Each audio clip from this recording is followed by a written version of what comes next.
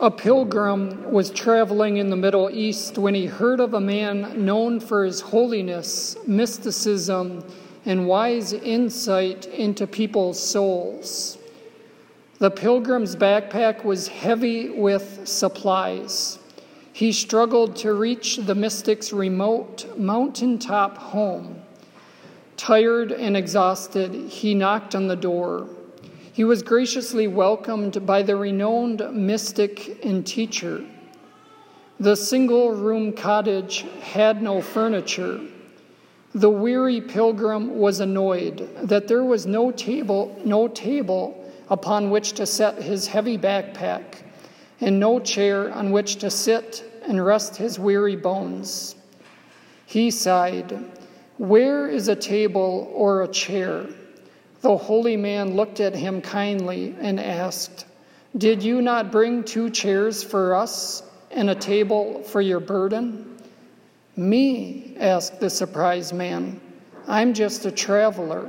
I don't need any furniture. I'm not making my permanent home here. I'm just passing through this land." The wise teacher nodded and said, "I have lived here for 18 years. But my home is not here. Life is a bridge. I don't build my house on it. You say you are a pilgrim just passing through? So am I."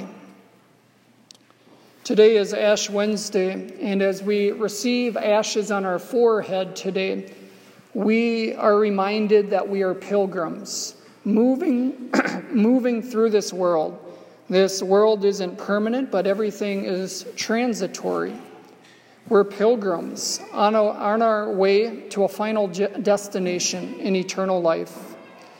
But we aren't only pilgrims, we're also exiles. We've been exiled from the Garden of Eden because of our own sins and of our own poor choices, turning away from the Lord.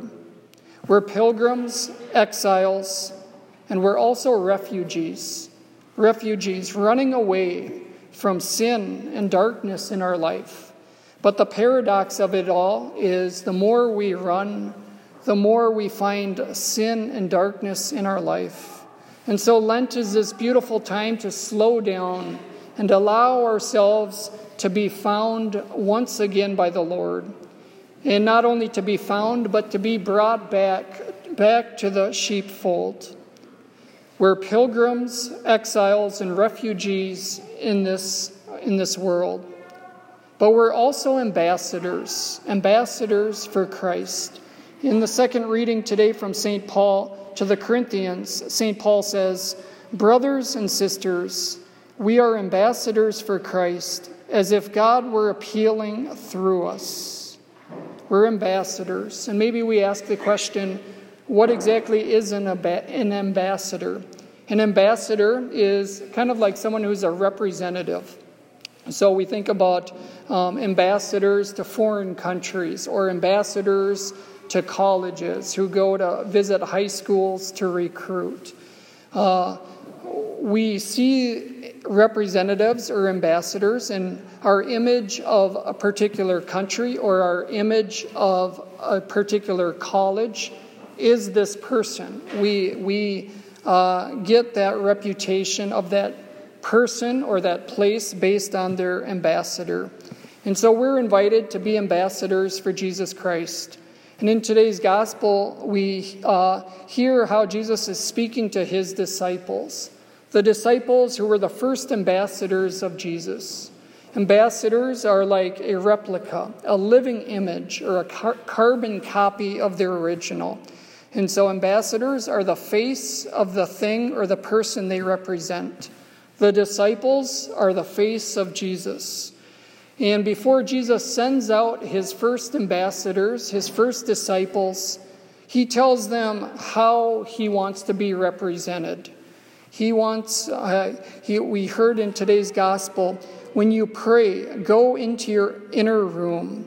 When you fast, don't look gloomy, but wash your face so that others won't notice. When you give alms, do not blow a trumpet to win the praise of others. These This is a description of what an ambassador for Jesus is all about. And Jesus, he lives this himself so that the disciples are able to imitate his example. For example, when Jesus says, when you pray, go to your inner room. How often throughout the Gospels do we hear how Jesus goes up on a mountaintop, or he goes off by himself away from the crowd to pray? Or he also says, when you fast, don't look gloomy. I think it's really interesting.